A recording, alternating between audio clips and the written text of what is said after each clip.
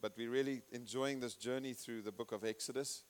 And last week, Kilton spoke about the presence of the Lord and did well in that. And I, 2 weeks ago, just prior to him speaking last week, I'd started off with you talking about the anchors of our soul. And so we had this idea, and you can start with those slides, but just the whole idea was in Exodus 32, where things really went a little bit off target, where things went a little bit wild. The Israelites were upset with Moses not being around, and they insisted that something is made to represent God, and the golden calf came out as a result, and God was upset with that, and Moses pleading with God, God, please don't destroy the people, and then the next thing happened that God says relented, but yet there was still the consequences of that sin that took place. And so we looked at that, and we said, in this portion, in this chapter, there are 4 anchors that we want to talk about as a church, to help us understand that an anchor, as we can look at this image here, is a beautiful thing for a boat or a ship, where it keeps it stationary, doesn't drift off or veer off into the big ocean. It keeps it stable and secure. But actually, this also speaks about our lives, that we need to have an anchor in our lives called Christ, God, and that Him is the one that keeps us stable and that helps us not to be drifting off because of issues and the winds that come, hey? Ooh, and the winds blow. We feel like it'll take us into the deep ocean of despair and of fear. And so Jesus wants to be that. And so we said in this chapter, there are 4 things that we want to talk about as a church that'll help us, we believe, to have our anchor solidly in Him and solidly in Christ. And so we spoke about the first 2, and it said, the first one was that God can be trusted more than any human being. Because what happened was, in the first verse there, the Israelites insisted on somebody coming in to help out, because Moses had gone up on the mountain, and they're like, Moses, our leader is gone.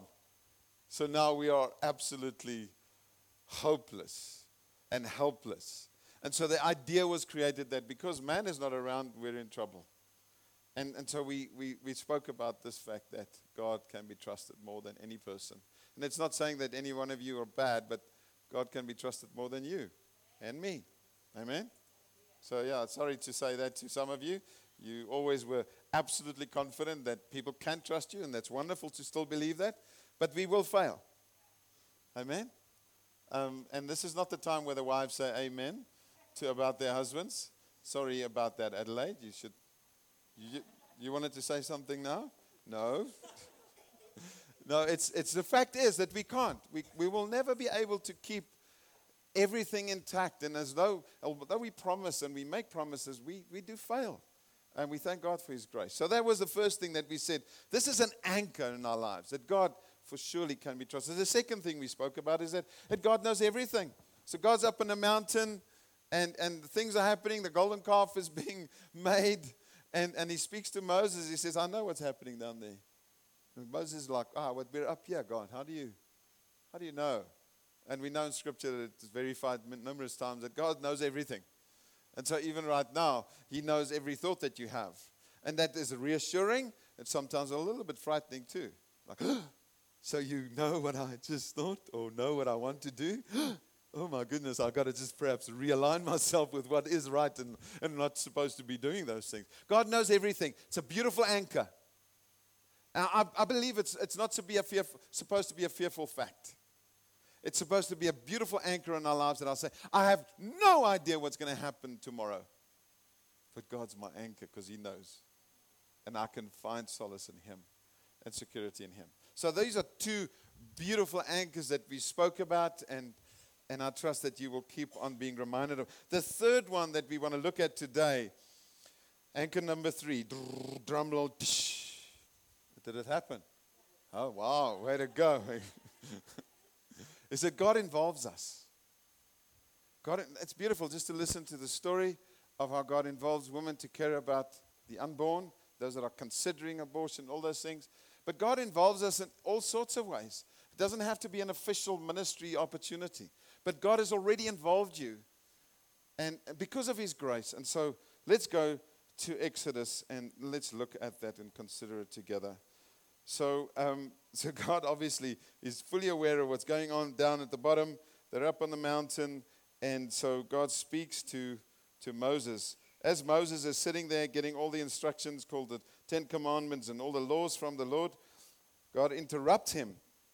In verse 7 it says, "And the Lord said to Moses, go down, for your people, whom you brought up out of the land of Egypt, have corrupted themselves. They have turned aside quickly out of the way that I commanded them." So God interrupts this moment where he had called Moses up to receive instructions. But now he says, let's interrupt this whole moment. Because the people are corrupting themselves. They've turned aside quickly.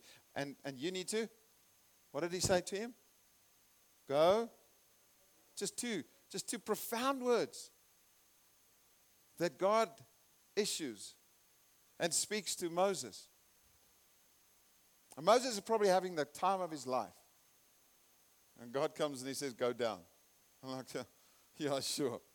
What's happening down there that I have to know? And then he hears these words, they've corrupted themselves. And imagine if you're having this amazing moment with God, and it's so difficult for us to understand this, because it's probably something that sometimes we can't relate to, but it was the most amazing moment that Moses had with God. So much so that the glory of God was reflected upon his faith, that when he came down one stage, people were like, you look like an untouchable, can't come close to you, because of this amazing moment he had with God. God interrupts it and he says, go down, which really means God is aware of what's happened, because he just tells him that.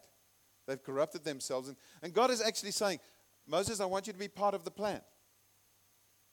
Surely God wouldn't interrupt this incredible moment and say, well, actually, this is doomsday. I'm going to wipe them all out. There's no help for them. There's no mercy. But yet he says to Moses, go down. Go down and do what? Go down and be part of the destruction that's coming. Well, sure, then I'm going to stay here, God. Huh? God involves Moses because I believe God had an intention to do something for his people. He's clearly not happy with the Israelites. And he uses words like, I'm going to actually let my wrath burn against them, and I may consume them. Just leave me alone. So these are the words that God's using. But at the same time, he says, go down. How does that make sense? This is an interesting situation that we find. And sometimes people battle to understand this one, because it seems like God was going to go destroy these people. And it seemed like Moses is trying to adjust God's mind, because if you read through Scripture, it seems like Moses managed that. It's like, God, just stop it now. Stop it. Just hold back. Moses is like, I think it's better that you don't destroy them. God's like, no, not like that. But he's just trying to persuade him. But I don't think that's a real story. We're going to try to dig deeper into this. Clearly God is upset, and he shares his thought with Moses. Almost, I believe, to see how Moses would react. And if Moses reacts in the right way, then he could use him to fulfill his will. Moses then starts his conversation with God and supposedly explains to God the reason why he should not do what he is planning to do. As though God's like, oh, thank you, Moses. I never thought about that. But we need to look carefully. It's not that Moses was persuading God to do something God didn't want to do. Neither was Moses trying to adjust God's mind. I honestly believe it was God accomplishing his sovereign, glorious purposes through the prayers of this man and the cry he had in his heart. So it's an amazing, amazing moment that God shares with him the reality of what's happening down the bottom. And Moses cries out for the people. Some of us would, wipe them off. God, just wipe. It would be so much nicer. I could just go into Israel or the Canaan, the promised land by myself. Oh, yeah, that'll be quite a scary thought. But anyway, Moses would have probably also been upset. We see that. But he cries out to the Lord. And I think that is what God was looking for. He said, I'm going to do this. Let me see what you will do. And Moses cries out, God, please don't do that. God's like, I'm paraphrasing, I'm adding stuff, but it seems like that was what God was trying to accomplish, is to see Moses responding and saying, my people, your people, God, please don't. God's like, I'm never really going to do it, but I needed you to cry out. I believe if God was going to destroy his people right there on the spot, then he wouldn't have spoken to Moses and sent him down. He could have just done it. Why bother? It's like that's it, time out, had enough. They've been murmuring, then they want to go back to Egypt, and then they're up and down, and then they worship me, and then they're done, and now they made a calf. But God says, go down. Why? Because he longs to show mercy to his people. He longs to extend grace towards us. And so go down is a profound statement that God makes. I believe instead of causing his wrath to be poured out on them, he sends Moses and he compels Moses to pray for his people. Because again, this is not something that we can do naturally. Or we care so much about the people that we cry out for them. I believe this was God having stirred Moses' heart for his people. He compels him, which is the essence of what God wants to do in your life and in my life every day. Compelled to reach out to the unborn. Compelled to reach out to those that are around us that are far from God. Compelled to lay down our lives and say, I'll go down. I'll be amongst the people because God has given me a heart for them. You know what? Many of you, and I don't think none of us, or I'd rather say it this way, all of us here today are here because somebody had come down to us. Come on. Somebody had reached out to us. God had used someone. And I know God can do it supernaturally. And we see the beautiful stories these days of Muslim people, Islamic followers, seeing a vision of Jesus and being compelled because Jesus comes down to them in a vision and speaks to them.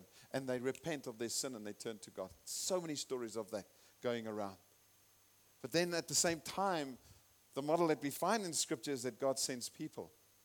And he says, go down, because I have a heart for my people. And then as we respond with this compelling love that God gives us, we pray, we reach out to him and say, Father, please your people that are far from you. And I believe God puts us in situations not to become frustrated and annoyed with what the environment that we're in, but to actually see God's solutions within them. And so we cannot run away. That's why we can never run away from the reality of God wanting to use our lives. You can go wherever you want in the world and you'll find better economies and better environments. And I don't think better people necessarily, because the people of this nation is amazing. But you know, our solace is not in the grass that's greener on the other side. Our hope is in being in the perfect will of God. And he puts us in situations that are often quite frustrating, but he does put us there because he sent us to go down. Not that we're up and other people are down and we're above them or more superior than them. No, it's just he puts us in situations not to become overwhelmed and frustrated with them, but to cry out to God and say, Father, I'm here. I've lived in Zimbabwe. I've grown up in this nation. I've moved here, whatever it may be, because you want me here. And now I cry out to you for your purposes and not just to save me, but you've made me come down here, Lord. And literally, Zimbabwe is the last zit on the left on the alphabet, eh? So easy. I love it, filling in forms online. Just straight down. Sometimes I've got to fill in, I'm from Zimbabwe and I'm a citizen, or I'm a citizen of South Africa. Then I'm going to go up to S. South, this, and South. Oh, there's South Africa. So much more of an effort. Zimbabwe, right down to the bottom. I can fill it in. So much easier. So what we find here is that Moses was made aware of the state of the people because God had a desire to do something about it. And he wanted Moses to cry out to him for that intervention. So guess what? When you become frustrated with your situation, could it not be because God is making you aware of the situation? That you could do something about it? And not run away from it. Shall I say that again? And not run away from it. Because wherever you go, you're going to find another situation that will frustrate you. Come on. Now my friends in South Africa, how do you do the solar thing? We have no idea how to do that. Because we have so many load shedding moments. We don't have a clue how to do it. I'm like, buddy, I've moved up here 13 years ago. I know how to do it. I can teach you guys. And so like, oh, you thought you were running away from, no, I never ran away from South Africa. Maybe people run away elsewhere and they get frustrated with things that they find in that nation. And so when we do, reach out to God and say, God, what is it that you want me to do whilst I'm in this? And not become frustrated and annoyed with it, but say, God, how should I pray? That's the correct thing perhaps, hey? How should I pray, Lord? We find Moses doing that. And so look at these things that Moses prays about God. I love it. There's just 4 things that I want to mention to you. The first thing that he says, the prayer of Moses in verses 11 to 13. And please, you got to go read through all of this. It's so deep and so helpful because God had now shown Moses what's happening down there. Moses is not down there yet. He hasn't seen it. And in that moment, that's a beautiful thing as well. Moses has not gone down, but he's already starting to pray. Come on. The first thing that he prays is this. It says in verse 11, "O Lord," which really for me says, God, I know you. Just a reassurance. So the place from which he prays is not, which is really Greek for I don't have a clue what's happening. No, it's just, God, oh Lord. And oh Lord really means that you are Lord. You're in control. I bow before you. I know you. I know who you are. And we're going to be okay. And so my plea to all of us is, what do I start my prayers of? Is it, do you not know? Have you not seen? Have you not considered what the people are saying and doing? Moses says, oh Lord. The next thing that he says is following. He says, your people whom you have brought out of the land of Egypt. And he says, I know your character. I know this is what you've done. They belong to you. It's not my people, by the way. It's like a little tussle here between God and him. Because God said, it's your people. Moses like, it's your people. Really, let's just make it clear here. It's your people, God. And he's saying, God, I know your character. I know what you're capable of doing. I know that you have a heart, because this is what you did. You brought us out of Egypt. We were slaves, Lord. That's your character displayed. And so I'm praying from the premise of knowing your character, Lord God. Not just declaring to you the situation, because guess what? God knows everything. We've established that already. It's not like we have to. God, I just want to let you know and remind you just of the following. Because like, I know everything, my son.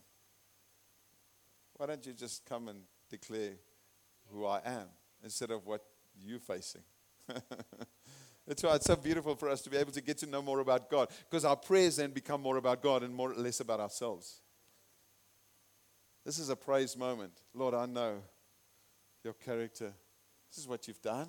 The next thing that he talks about in his prayer to God is he says, God, I know your ability, because he says you brought them out with great power and with a mighty hand. He says, I know what you're capable of doing.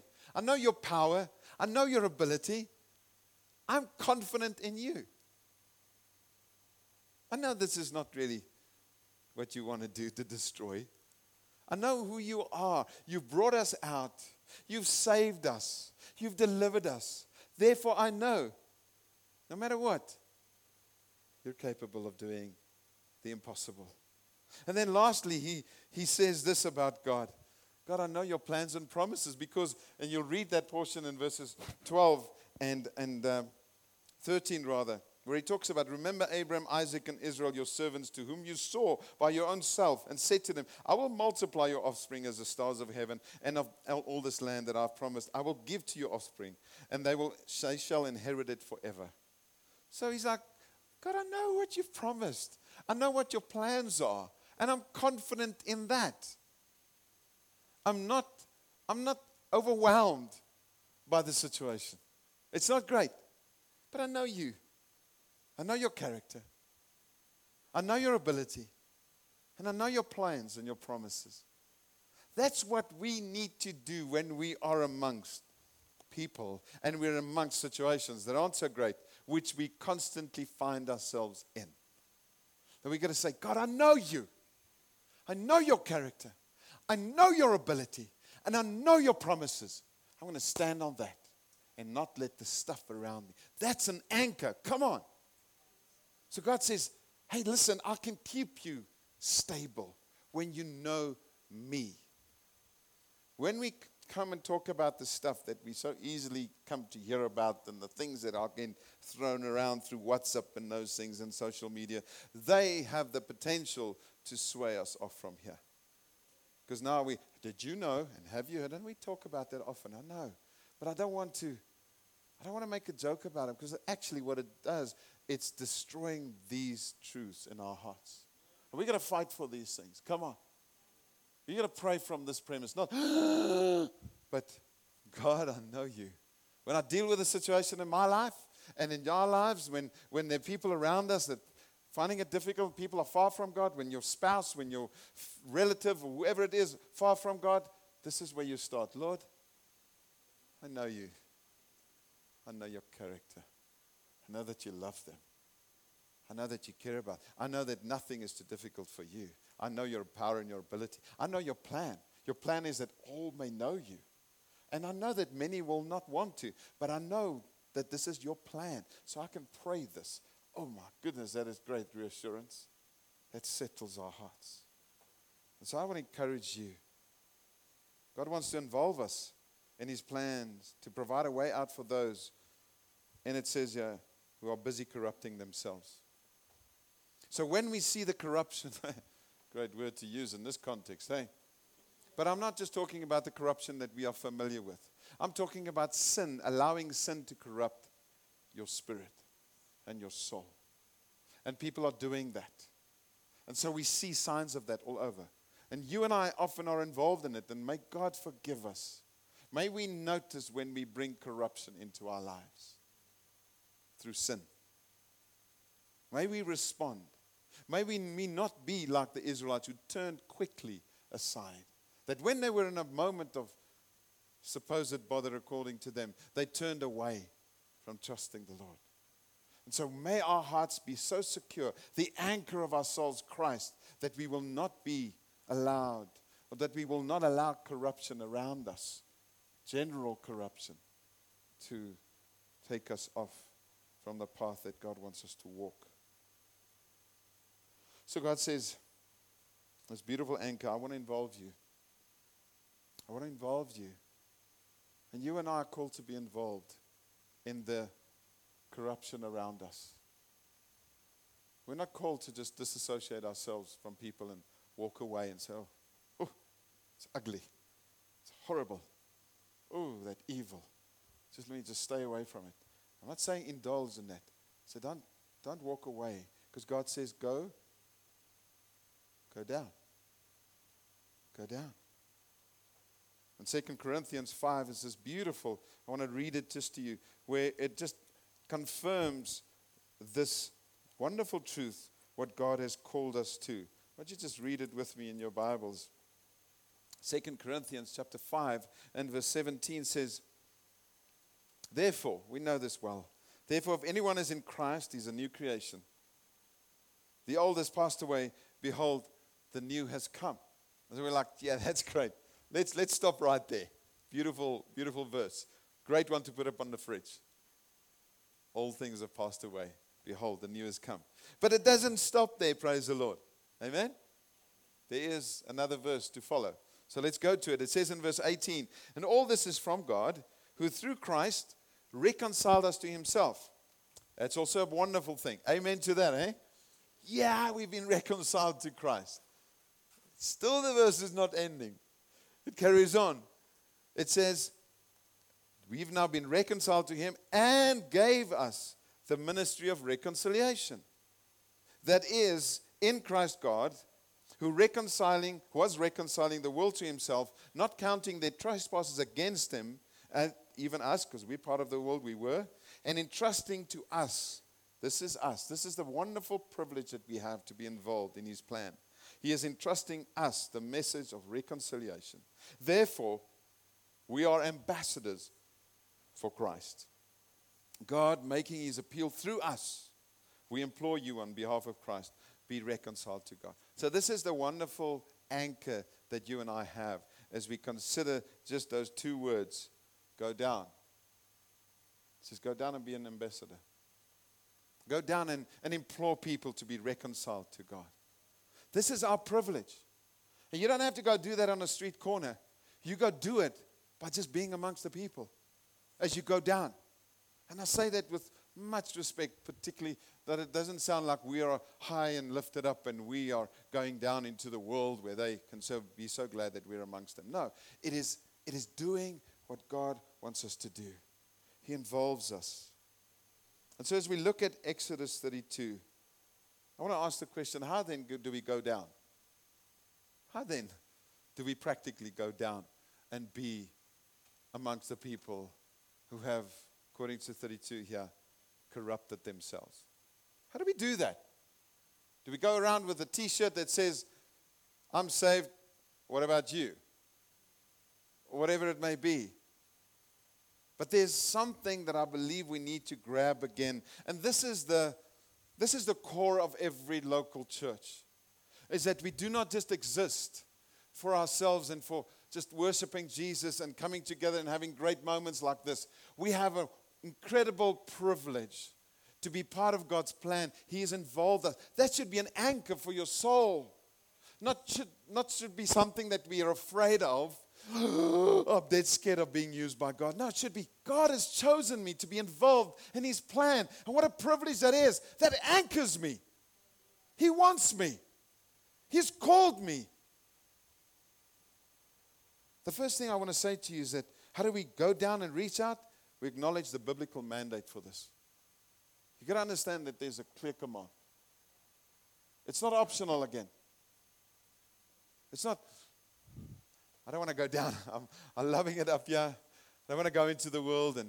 And we often say this, when you leave on a Sunday, you're actually going into your mission field. You're a missionary. You're a missionary. You go out into your home, your work environment, into your school. You go out and you go and be an influence and affect the lives of the people there. It's not optional, ladies and gentlemen. It's go down. Come on. Go down. And yeah, there's corruption out there. People have turned aside quickly from God, away from him. But go down. God commands us, Matthew 28, to go and make disciples. Then I believe we repent of being indifferent in this way, because we have become indifferent. They often talk about the Great Commission, Matthew 28, has in the church of Jesus Christ become the Great Omission. The sea is gone. And we just said, well, it's for the guys that are full-time. It's for those that are missionaries that feel they want to give of themselves to go and serve and wherever it may be. It's people that have the time for it. I'm busy. Don't you know that I'm a teacher? Well, that's your field of ministry. That's where God has released you to be a missionary. Whatever field it is, even if it is at home, and not just at home, because that's derogatory towards housewives. Oh, even if it's just at home. No. It's probably one of the most effective places to be a missionary is at home. And we celebrate other places. We're like, we put it up there. And look at what the guys are doing in Korea and Japan. And we're like, wow, there's a housewife. She's praying for her kids. She's crying out for her husband who's far from God. She's serving in spite of his bad attitude. We never bring them up and say, why don't you just testify how God's using you? We celebrate the others more than those incredibly valuable individuals who does the work of God so faithfully at home. I want to honor you there this morning that are doing that. That nobody ever stops to recognize what you're doing and have done it. Many of you have done incredible work by being a faithful mother and a wonderful father, by being there for your children.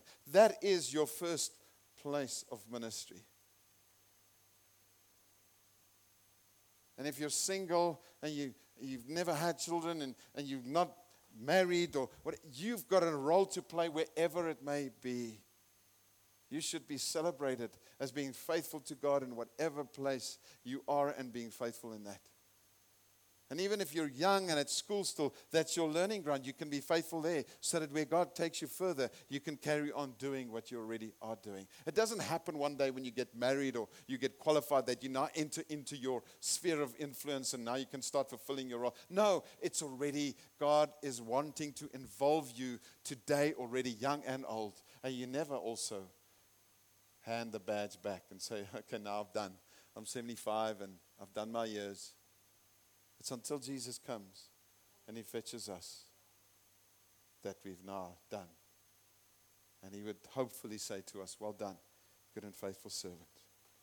We need to repent of we being indifferent in any. If there's a hardness in our hearts, we need to repent of it. The second thing or third thing, we need to recognize our people, because Moses was sent down to his people. You got to recognize who your people are at this time. When we lived in South Africa, those were our people at that time in the particular city that we're in that neighborhood, in that community. They became our people. But I've moved into a different environment where this has become my people. And God calls us into an environment where those people become your people. You need to recognize that. Who are those people that God is putting you? It can't be everybody of Zimbabwe, never mind, the world. It's got to be your community and your work environment and your school. Those are your people, your home, your address. That's your people. Nobody else can do what you need to do. And God's involving you in His people, but He's saying that's your people for now. And in years to come, it may change. But recognize who your people are and cry out to God for them. Then the fourth thing we say is we got to ask for God's heart towards the people who we are amongst and who've corrupted themselves. We need God's heart. We cannot be effective in the place and the people that we are put amongst without God's heart for them. And there are people in this city and in your neighborhood and in your family that don't know this, but they need you to have God's heart towards them. And you could be the only one positioned close enough to them to bring about and to carry forth God's heart towards them.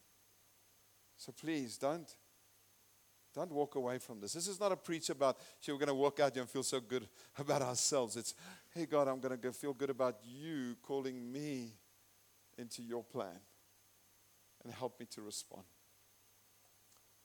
The last thing I want to say is that we then, as we are positioned, recognize the call of God, the biblical mandate, who the people are, receiving His love on a constant basis. We need to cry out to God for them. We need to cry out to God for them and say, God, we really need you to do a wonderful work in their lives. Won't you please do that? The last slide just says that.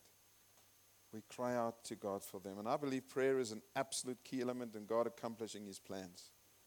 Because prayer is one of the God-ordained means by which He accomplishes His plans. And there are people that we need to cry out to. I have people that cry out to God for me. I'm so thankful. I don't know often who they are, but I'm so thankful. And even more so, we need to cry out to God for the people that are far from Him. I don't know about you, but we need to have a list of people constantly, even on your heart, not just on a phone or on a piece of paper, of people that are far from God that you are connected to, that you can regularly cry out to God for. I implore you, I challenge you, I ask of you, let's do that. God has positioned you amongst your people to cry out to Him for their lives. We see it multiple times throughout the scripture, Abraham praying, God, please don't destroy Sodom. He's crying out, even if they're 5 righteous, Lord, won't you still protect and save them?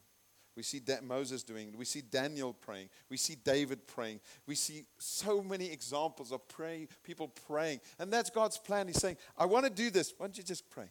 I need you to pray. And God can do it without us. But He's chosen to involve us. It starts at this beautiful thing called prayer. And our prayer as a church is that we want to be involved in what God has purposed for the city. We want to be involved in. That's why we exist.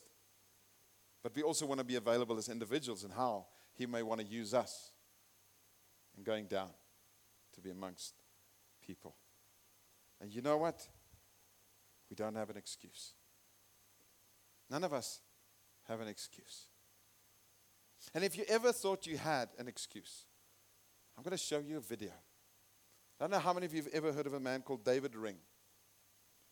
David Ring is probably 60-odd now, still alive. He's born with cerebral palsy. He was dead for 18 minutes.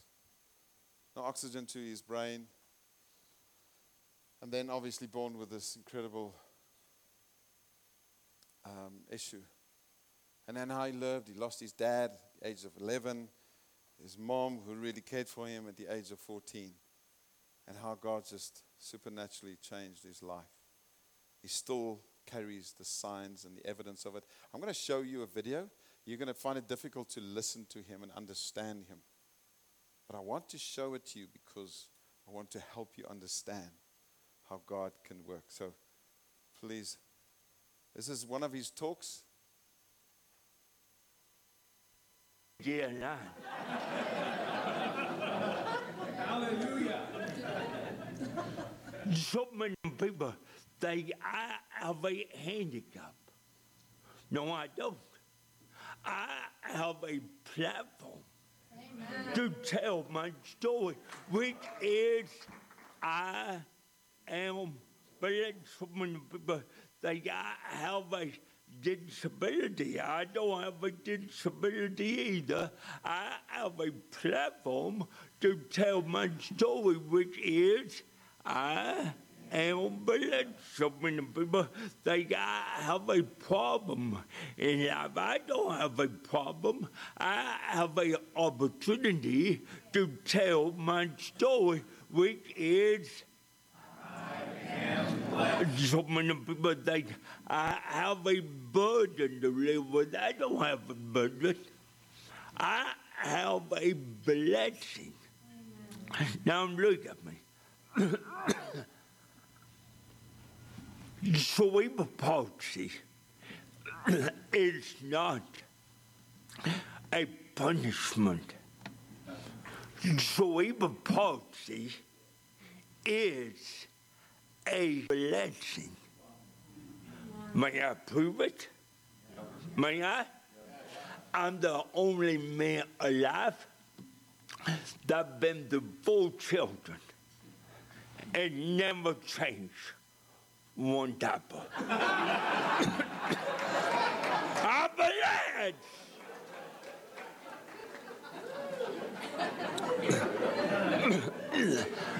I remember when my wife was having a baby, she would give me one every now and then, and he'll change the diaper. I said, no, me, I have cerebral palsy. And she was dumb enough to believe it. My wife knew if I changed the diaper, it'd be all over the wall. Now, don't you wish you had cerebral? Nah.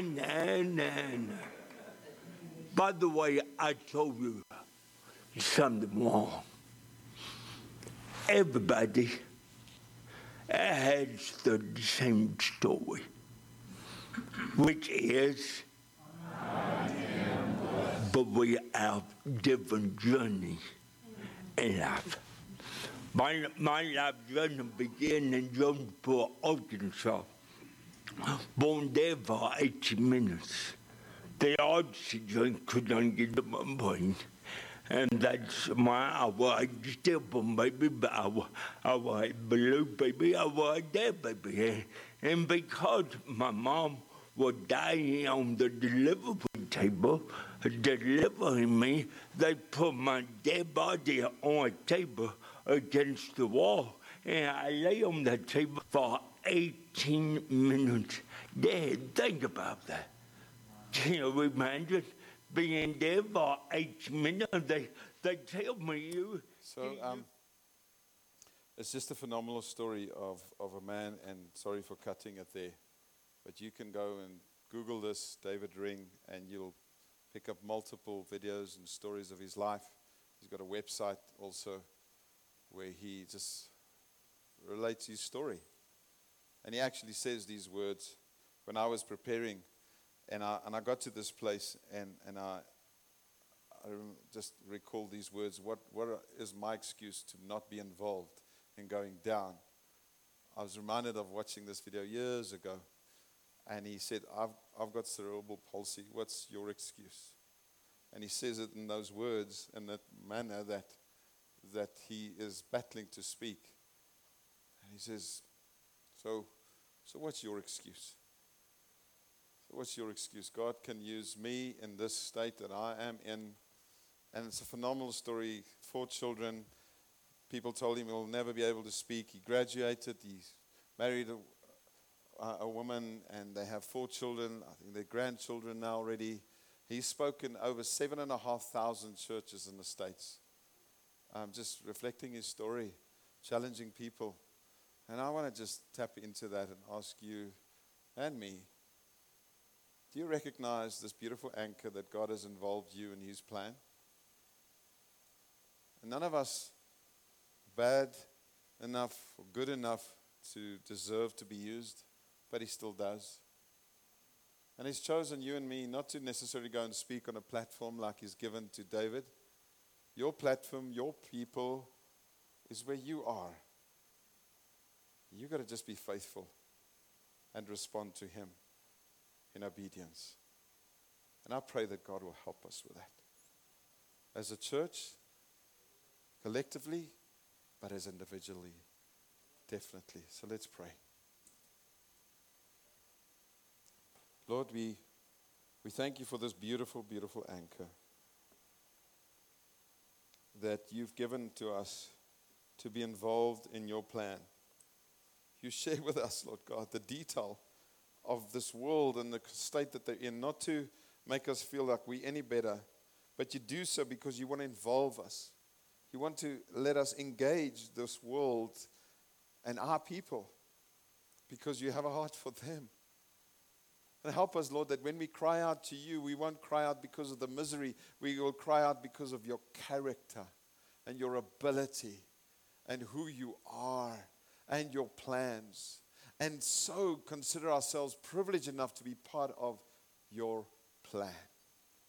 What a beautiful anchor it is.